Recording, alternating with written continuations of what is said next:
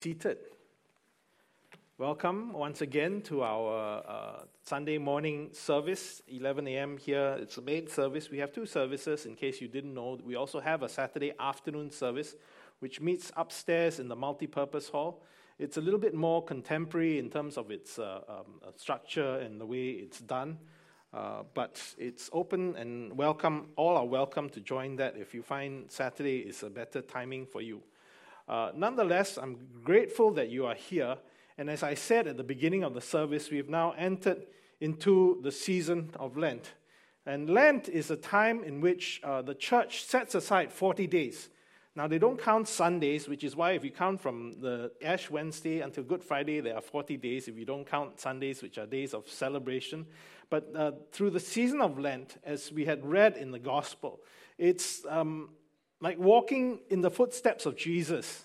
You know, as he himself went through 40 days of fasting, you know, the church is encouraged also to set aside this time for fasting, for prayer, and for giving of ourselves to the Lord, and all that entails.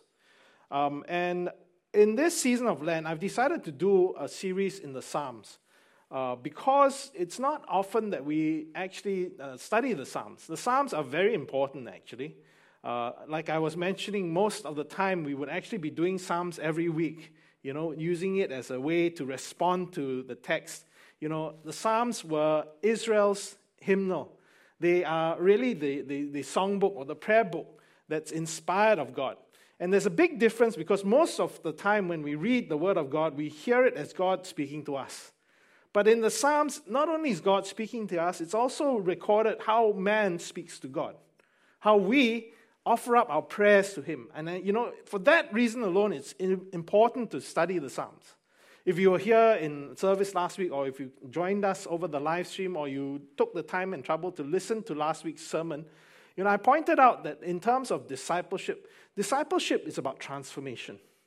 It's about becoming like Jesus, not just behaving like Jesus. So oftentimes we are more concerned in discipleship about, you know, growing in terms of information. So teaching is important. And teaching is important, but if teaching alone does not make a disciple, or sometimes we are interested in how we behave, the spiritual disciplines, whether, you know, we behave in a way that is form the spiritual habits that are necessary for a Christian. Again, these things are important, but if that's all we pursue, that's not discipleship. True discipleship is transformation. I shared with you from that theme verse in 2 Corinthians 3:18 where it says, "And we all with unveiled face, beholding the glory of the Lord, are being transformed into the same image from one degree of glory to another. For this comes from the Lord who is the Spirit." And, you know, we want to see Jesus. We want to have an encounter with Him. And one of the best ways, I think, for that to happen is through reading the Psalms. And the reason we're reading through or studying the Psalms through the season of Lent is because we want to learn how to live a life of praise in the midst of trials, under the blessings of God's King, that is Jesus. And if there's a theme verse to guide us through this series, it's found in Psalm 71, verse 14. "But I will hope continually and will praise you yet more and more." If you read the whole psalm, you realize, you know, the psalmist was in great trouble. And yet, in the midst of trouble, he had learned and he had the attitude in which I will continually place my hope in God.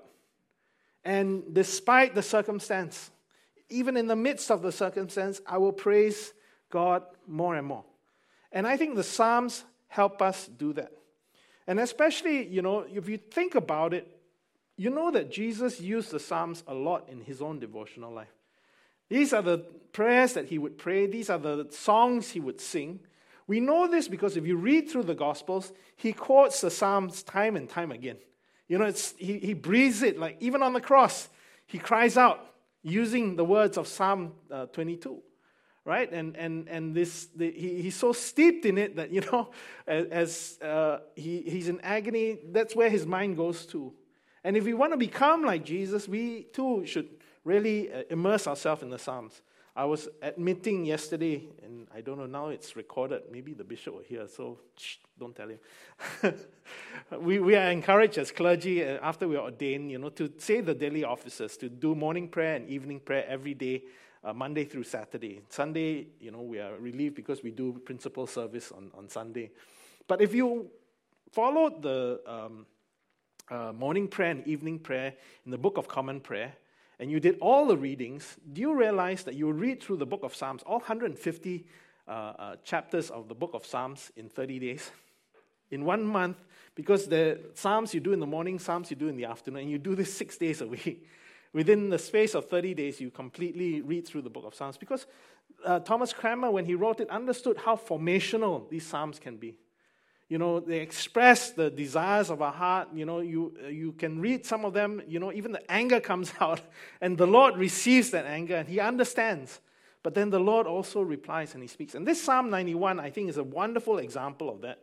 And I want to delve into it. It's kind of, I think, interesting that we are at this point, because many of you remember when the pandemic first started. This is a psalm that many of us went to. It's a psalm that we were taught to pray because, in particular, there are verses there which talk about pestilence. For example, verse 3, "For He will deliver you from the snare of the fowler and from the deadly pestilence." And again in verse 6, "Nor the we fear nothing." We don't fear what happens at night, but we also don't fear the pestilence that stalks in the darkness, nor the destruction that wastes at noonday. And I think it's great as we exit the pandemic, because we are coming to the end, praise the Lord. Not only good things come to an end, bad things also must come to an end. We are coming out of it, but I think Psalm 91 remains a wonderful psalm for us to hold close to our hearts. And I want to take some time to look at it. Starting from verses 1 and 2. "He who dwells in the shelter of the Most High will abide in the shadow of the Almighty. I will say to the Lord, my refuge and my fortress, my God in whom I trust." And really, you see, the psalmist is making an invitation. He's making a declaration. He is acknowledging that ultimately our trust must be in God. That's the only hope any of us have.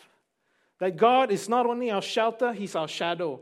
In fact, it's pointing to the fact that there's a picture later on, and we'll see it, of as if God is like a mother hen stretching out her wings to cover her children, to protect and provide shelter and shade, and to make sure that no harm befalls, and that God is our refuge and our fortress. But then the psalmist goes on to point out all the dangers that are about us and all that God does to deliver, and His promise of deliverance. He says, "For He will deliver you from the snare of the fowler, from the traps of the person who traps birds, and from the deadly pestilence. He will cover you with His pinions or His feathers, and under His wings you will find refuge. His faithfulness is a shield and buckler. You will not fear the terror of the night, nor the arrow that flies by day, nor the pestilence that stalks in darkness, nor the destruction that wastes at noonday. 1,000 may fall at your side, 10,000 at your right hand, but it will not come near you. You will only look with your eyes and see the recompense of the wicked." And as you see and you read through this, the promise is there, and it's, what we cling to and what we say yes and amen. God will deliver. He will cover. You will not fear. It will not come near you. And ultimately it ends that justice will be served, that the wicked will receive their just rewards. Right? Because that's what we cry out, Lord, make sure that justice is served. That if I've been unjustly treated, those who have treated me unjustly will reap their reward. And that the Lord will wreak His judgment upon them. And if that's not enough, actually it's like repeat. Verse 9, he continues, "Because you have made the Lord your dwelling place, and the Most High, who is my refuge, no evil will be allowed to befall you, no plague will come near your tent. For he will command his angels concerning you to guard you in all your ways. On their hands they will bear you up, lest you strike your foot on a stone. You will tread on the lion and the adder, the young lion and the serpent you will trample underfoot. In other words, he's saying there is no evil that you need to concern yourself with, right? That the plague won't come near your tent. That's why we prayed it at the start of the pandemic. That, God's miraculous deliverance, that his angels will have guard over you, that he will lift you up, preventing harm from befalling you.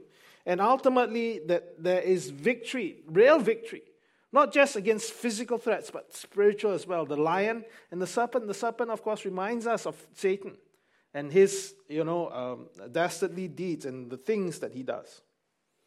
This is a wonderful psalm. It's no wonder we began praying it at the start of the pandemic. But as we come to the end of it, I wonder if you've ever stopped to think about it. Many of us as Christians have prayed it. And yet, we may ask ourselves the question, where was the Lord's deliverance when I really needed it? There may be times we would say, I trusted in God, but I still got COVID. Never mind, we recovered from COVID, but we know of people, Christians, brothers and sisters in Christ, who had firmly believed in God, done all that they could, but still perished from the pestilence. The question that may still turn in some of our minds is this: is God still trustworthy, despite the fact that we face all these things, despite the fact that we placed our trust in him? It's funny because as I was reading the commentaries and doing my study of this psalm, I know that many people, when they prayed this psalm at the start, sort of turned it into almost a superstitious sort of incantation. But apparently, it's not just Christians who do it. Even the Jews did as well. Many Jews would take bits of this psalm, turn it into amulets, and then wrap it around themselves as if you want to ward off evil. So you just carry those scriptures with you. And I remember someone who was claiming it, 10,000 will fall by my side, but it will not come near me, right? And she was proclaiming it and declaring it. And I understand where it comes from. In fact, that verse which was read from the New Testament reading in Romans, where it says, the word is near you in your mouth and in your heart, that is the word of faith that we proclaim.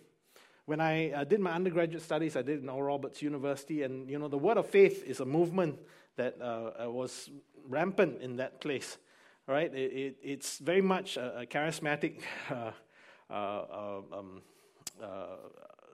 peculiarity of Christianity, and the Word of Faith really is the where we trace the roots of the prosperity gospel. It's this understanding that if you name it, you can claim it. That if you confess with your mouth, right, it's something that you can achieve. And in some ways, this type of superstitious manipulation of Scripture is precisely what's in view when we read the gospel reading in the temptation of Christ. Right? If verses 11 and 12 sounded familiar, it's because you saw, right, I put it up on the screen even better rather than trying to do it from memory. I forgot yesterday. Today I remembered. And in verses 9 and 12, the last of the temptations that Jesus encountered, that Satan took Jesus to Jerusalem, set him on the pinnacle of the temple, and said to him, if you are the Son of God, throw yourself down from here, for it is written. Interestingly, right, because the first two times, every time Satan tempted him, what was Jesus' reply? It is written. So now Satan also can use Scripture, okay? He takes Psalm 91 verses 11 and 12 and he says, he will command his angels concerning you to guard you. And on their hands they will bear you up, lest you strike your foot against a stone. And Jesus replied to him, it is said, you shall not put the Lord your God to the test. You see, Just because we know Scripture and we can quote it is actually not enough. The Bible tells us Satan can too. In fact, in James's epistle, he says the demons believe and they shudder. Just because you say you believe and you know is not enough. Something else must be taking place in our discipleship, in our taking in the Word and learning to trust and obey God's Word. James Mays, who also wrote a famous commentary in the Psalms, when coming to these two verses, he says this in talking about its relationship to the temptation of Christ. He points out that the temptation was to take the promised protection of God. This is a temptation that Satan was bringing to Jesus. The temptation was to take the promised protection of God into the control of his own will and act. That would have shifted the power of the promise from the free sovereignty of God to individual willfulness. Jesus saw that as a way to test God, not as a way of trust. Real trust does not seek to test God or to prove his faithfulness. In other words, what he's saying is what Satan was tempting Jesus to do is to take your own life into your own hands, for you to control how God relates to you. And how often does this happen? That even as Christians, there's this deep temptation for us to try and manipulate God and to manipulate the things of God. For this tendency for us to try and pull the lever so that we can make God do what we want him to do. That's the problem with this name it and claim it. That therefore I do these things, I say these things, God has to act as I desire, not as he wills and is sovereignly declaring. That's where we go wrong. We treat God like a cosmic vending machine. I put in my money, I get my product. I press the right buttons, I get what I want. And nothing could be further from what this psalm is trying to express. This psalm tells us that we place our trust in God. We don't test him. We take him at his word, and no matter what happens, we believe him. See, you stop and you think about it. This mentality of trying to manipulate God has a sort of philosophy that says, if only, if I want the secret of success, it's I must do these things. If only I would trust more. If only I would work harder, both at the job and also at my Christian life. If only I would obey better, and life will run smoothly. Then I can have my best life now. Then everything happens the way it should happen. But that doesn't quite gel with reality, does it? It certainly didn't gel with Jesus. Think about it. Jesus was the one who trusted totally. He was the one who worked tirelessly. I mean, you see accounts of how he's so tired, he falls asleep in the boat, even in a great storm. And he is the only one who obeyed perfectly. And yet, we see this, right, in Luke 4, 1 and 2, verses 1 and 2. Jesus, full of the Holy Spirit, returned from the Jordan and was led by the Spirit in the wilderness for 40 days. But at the end of it, he was tempted by Satan. That despite his total obedience, his life wasn't smooth. He faced trials and temptations of many kinds. And just an aside, in Luke's gospel, it's not quite direct because there's an interlude where the genealogy of Jesus is. But you read just a few verses before in chapter 3, you will see it's the account of Jesus' baptism. Right? And at the baptism, as he arose from the water, a dove descended upon him, and the voice from heaven says, "You are my beloved Son, and with you I am well pleased." Isn't it interesting that Satan's temptation to Jesus was, do you believe what God said? Do you take him at his word? He said, "You are my son." And Satan said, if you are the son, why don't you jump? I think those are the types of temptations we face all the time. Will we take God at his word? This is Satan's strategy, time immemorial, right from the garden. Right? Did God really say that if you eat of this fruit of this tree, you will die? If you are the Son of God, why don't you?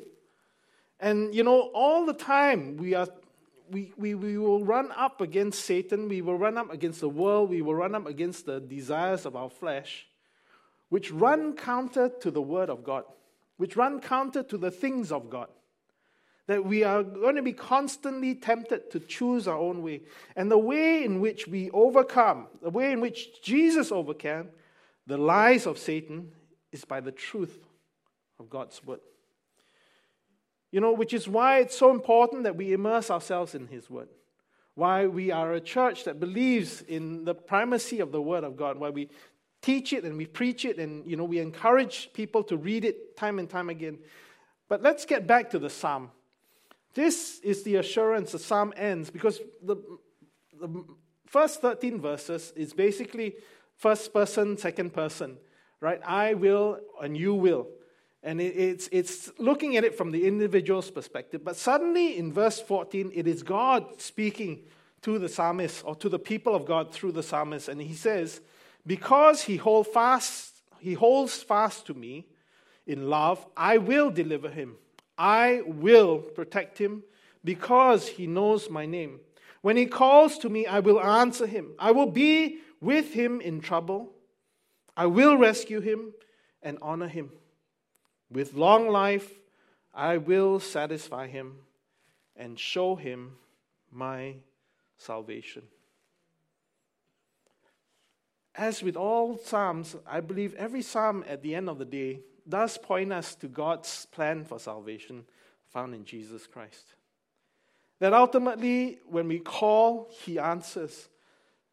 When we are in trouble, He rescues. And we see that primarily done in the work on the cross. Because on that cross, Jesus secured for us not just long life, but eternal life. And in Him, we find ultimate satisfaction. In His finished work, we are saved. Reminds us, the Word of God reminds us of God's faithfulness. That's what the reading in Deuteronomy was doing. Moses was telling the people of God, remember how God has delivered you. Remember what He did when you found yourself in slavery in Egypt and you cried out for help. God answered and He delivered. It's to teach us to have this attitude of gratitude. Deuteronomy itself was talking about offering. That our offering our first fruits is an acknowledgement that everything we have comes from Him. That we give back to Him because we are so grateful for what He's given to us. That's why we celebrate the Eucharist. Right? It's good grace. It's giving thanks for what God did on the cross for us. It reminds us of His body broken for us. It reminds us that as He hung on that cross, His blood was shed for us. As we come to the tail end of the pandemic, many of us have experienced it in different ways. There are some amongst us, I know for a fact, because I talk to you, hey, how things are going, and they will tell me about it, and they are saying, it's great. Actually, I'm very grateful for the pandemic, because you're working from home is such a refreshing thing. And they find it's a joy, their business is doing well, in fact, their profits have gone up through this time, and they get big bonuses, and they're very, very happy. But as I talk to others, this pandemic has been a very challenging time. Because the particular industry they may be in hasn't done well. That they've been hit very hard. There are others, even though their businesses or their companies are doing well, they find that their life is not doing well. I find it myself. Sometimes working from home means there are no boundaries. You don't know where work stops and life begins, So work-life balance is thrown out of whack. And in fact, I know for a fact that many people struggle with mental health challenges. By the way, if you haven't heard, we are having a tea talk this coming Saturday on mental health, and we're bringing in an expert, a Christian doctor, a psychiatrist, to talk about mental health. And I hope you will avail yourself of it, but I better not spend too much time on that. Evangeline, I think we'll talk about it later, is it? Are you doing the announcements? Yeah, she will. But nonetheless, the reality is, even if we didn't face trials and troubles in the pandemic, we know that if you are going to live life, that's going to become an inevitability. Which is why Psalm 91 is such a great resource for us. Because it tells us to put our trust in Him who never fails, who, when we are faithless, is always faithful, who is the same yesterday, today, and forever. And in that sense, we see that we are to have this mentality because the Word of God reminds us that we have this great high priest who has passed through the heavens, Jesus, the Son of God. And in that, we hold fast to our confession of faith because we have a high priest who is not unable to sympathize with our weaknesses, but one who in every respect has been tempted as we are, yet without sin. So let us, with confidence, draw near to the throne of grace that we may receive mercy and find grace to help in time of need. That's really why we have this favorite verse, isn't it? In Romans 8:28, which we quote all the time. We know that for those who love God, all things work together for good for those who are called according to His purpose. Look carefully at this verse. It does not say that all things are good. That's why when we face trials and troubles in life, don't lose heart. Because the things may not look good. But in God's economy, all things work for good. That despite the difficulties, when we place our trust in Him, we know that He is a God who hears and He is a God who answers. That the psalm points out when we call to God, God says, I will answer and I will be with you in trouble. I will rescue you. I will honor you. That's why we are reading the Psalms, why we will continually hope, why we want to praise Him yet more and more. If you confess with your mouth that Jesus is Lord and believe in your heart that God raised Him from the dead, you will be saved. And everyone who calls on the name of the Lord will be saved. Let's bow our heads in prayer.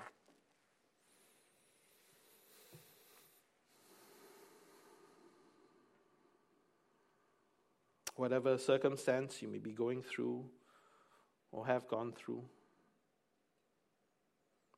I believe that you are here or you're listening to this sermon or you're hearing this word because God is speaking to you.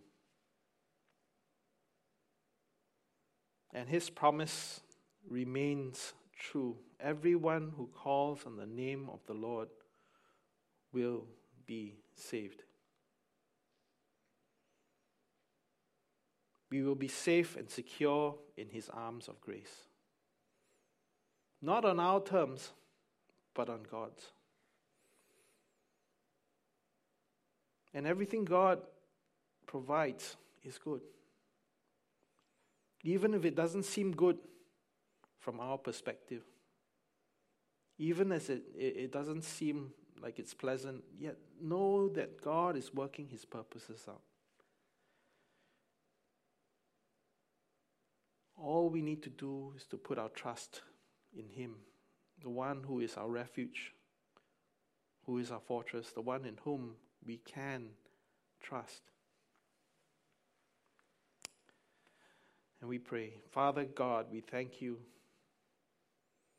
that You are a God whose promises are yes and amen in Jesus Christ. We thank You that You tell us that Jesus is the same yesterday, today, and forever. And that as we look to the past and seen how you have worked, not only in the great plan of salvation in history, but also in each and every one of our individual lives, how you have been gracious to us time and time again in ways big and small. Lord, I pray that you give us the faith to continue to put our hope in you, to trust in you despite our circumstances, to take our eyes off the wind and the waves and to look firmly at Jesus, the one who began us on this path and who will bring it to completion in the day that he has purposed it for. I pray, Lord, that you give us the eyes of faith to see your deliverance, the hearts that would wait patiently for your work and your will to be done here on earth as it is in heaven. And that, Lord, our mouths and our lives will rise up to you continually in praise, more and more each day. Thank you, Lord. We ask and we pray all these things in your Son's most precious name. And all God's people say, Amen.